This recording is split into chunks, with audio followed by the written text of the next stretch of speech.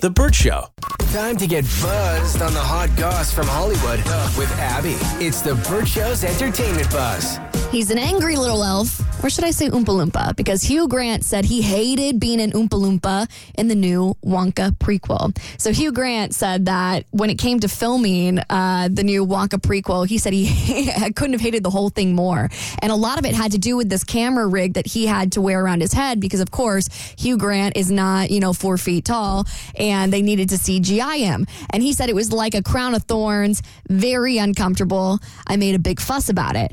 And then when he was asked whether or not, filming this big movie was worth all the trouble, he said, "Not really. I slightly hate making films, but I have lots of children and I need money." He has 2 children with his ex-wife and 3 children with his current wife. I need to know, how much more money does he need? This feels so him. He just seems like he would be the saltiest celebrity, man. Like, he hates the industry that he's in. He hates he hates the whole process, but he keeps doing it. He's worth $150 million. I think once you pass the 10 million threshold, you got to be happy. Like, you're not allowed to be sad, but people are actually... And you shouldn't be working for money. Like, you should be doing something you love to do. Maybe so, right? Literally, go work at Wendy's or something. I don't know. Do something that you're passionate about. And so people are actually comparing his statement to Rachel Zegler, who recently said something similar about how she just did a movie because she needed a job. And a lot of people were coming after her. But Hugh Grant and Jacob Elordi actually said very similar things, as I just said. And I think it's a very interesting difference about how people will always come after a female celebrity harder, way more than they will ever come after a male celebrity.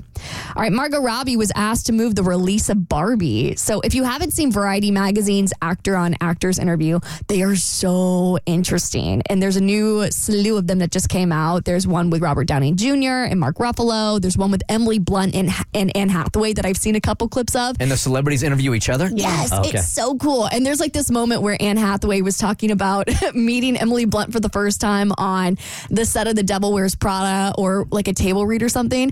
And Anne was like, "Do you remember that day?" And Emily Blunt just looks at her and goes, "I have no idea what you're talking about. I do not remember meeting you at all."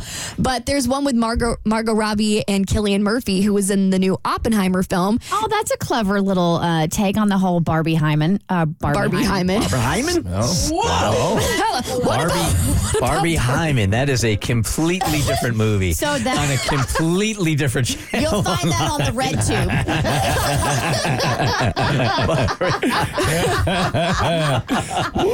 Barbenheimer. Got a Barbie right there. Not Barbenheimer. Barbenheimer. So apparently one of the producers from Oppenheimer is like, "Yo, did you know that we have the same release date? You should probably move yours." And it was. She was smart because the whole Barbenheimer. Had a girl. Barbenheimer. Did it again. Should have just left it alone. Just let it go. You had it. I'm just going to go sleep in the corner for the remainder of the show. Just let me know when you want me to check in. I think it's so interesting that this producer would want her to move it because they're two so different movies. It's not like it's 2 Marvel films that are coming out on the same day. Yeah. So it's not like you're really competing for the similar audience. Like the people who went to go see Barbie were very different from the people who are going to go see Oppenheimer. Unless, you decide to see both of them because it got so much press because of the Barbenheimer or Barbie Hyman phenomenon. It was brilliant marketing at a time when movies really needed people to go to the theater. So to pair these 2 together on the same weekend, which marketing wise would tell you like, this is not going to work. Worked so well. It was brilliant. Well. All right, Cardi B might be actually losing her quote-unquote deadweight husband. So fans notice in her recent Instagram live, she talked about getting rid of some dead weight for the new year. And because her and Offset have unfollowed each other, they think it has something to do with their potential breakup. Career-wise, financially, and personal life, I know where I want to be next year. So you got to get rid of dead weight. People. Because a lot of people are dead weight too. And sometimes, I feel like as a Libra, we just want to protect people. Like, how would life without me will be for them?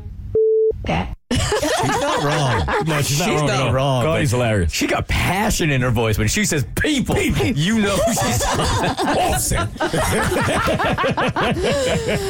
Netflix Christmas flick is getting some flack for including an uncomfortable scene between a brother and sister. I'll tell you about this film that's keeping it in the family on your next E-Buzz on The Burt Show. Say it 3 more times. Barbenheimer. There we go. Hey. This doesn't mean I just summoned Barbie and Oppenheimer into the studio. Hey, The Burt Show.